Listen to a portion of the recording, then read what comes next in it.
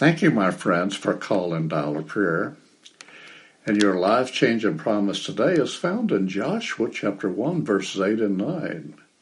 And this book of the law shall not depart from your mouth, but you shall meditate in it day and night, that you may observe to do according to all that is written in it. For then you will make your way prosperous, and then you will have good success. Have I not commanded you? Be strong and of good courage.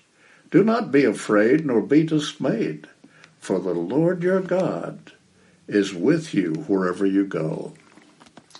The promise explained. You know, friends, Israel faced a new day.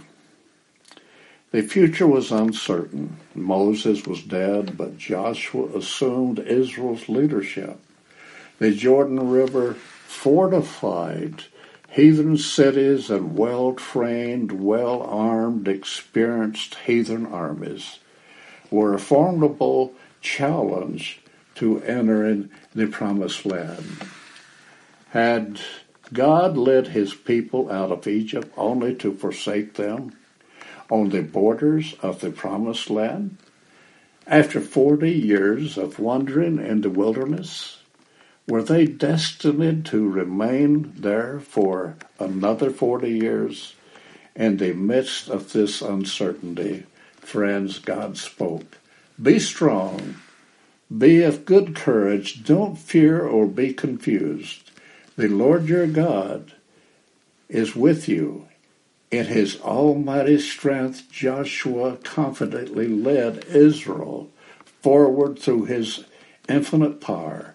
Israel's armies defeated the enemy. And when the future seemed dark, when life's perplexing problems seemed to overwhelm us, dear friends, God speaks. In the quietness of our soul, be strong and of good courage. The promise paraphrased. Haven't I commanded you, be strong and of good courage? Don't fear, don't be afraid, don't let worry and anxiety stress you. Don't be perplexed or confused. I, the Lord, will be with you, and we'll walk into the future together. The promise claimed. Dear Lord, bless my listening friends.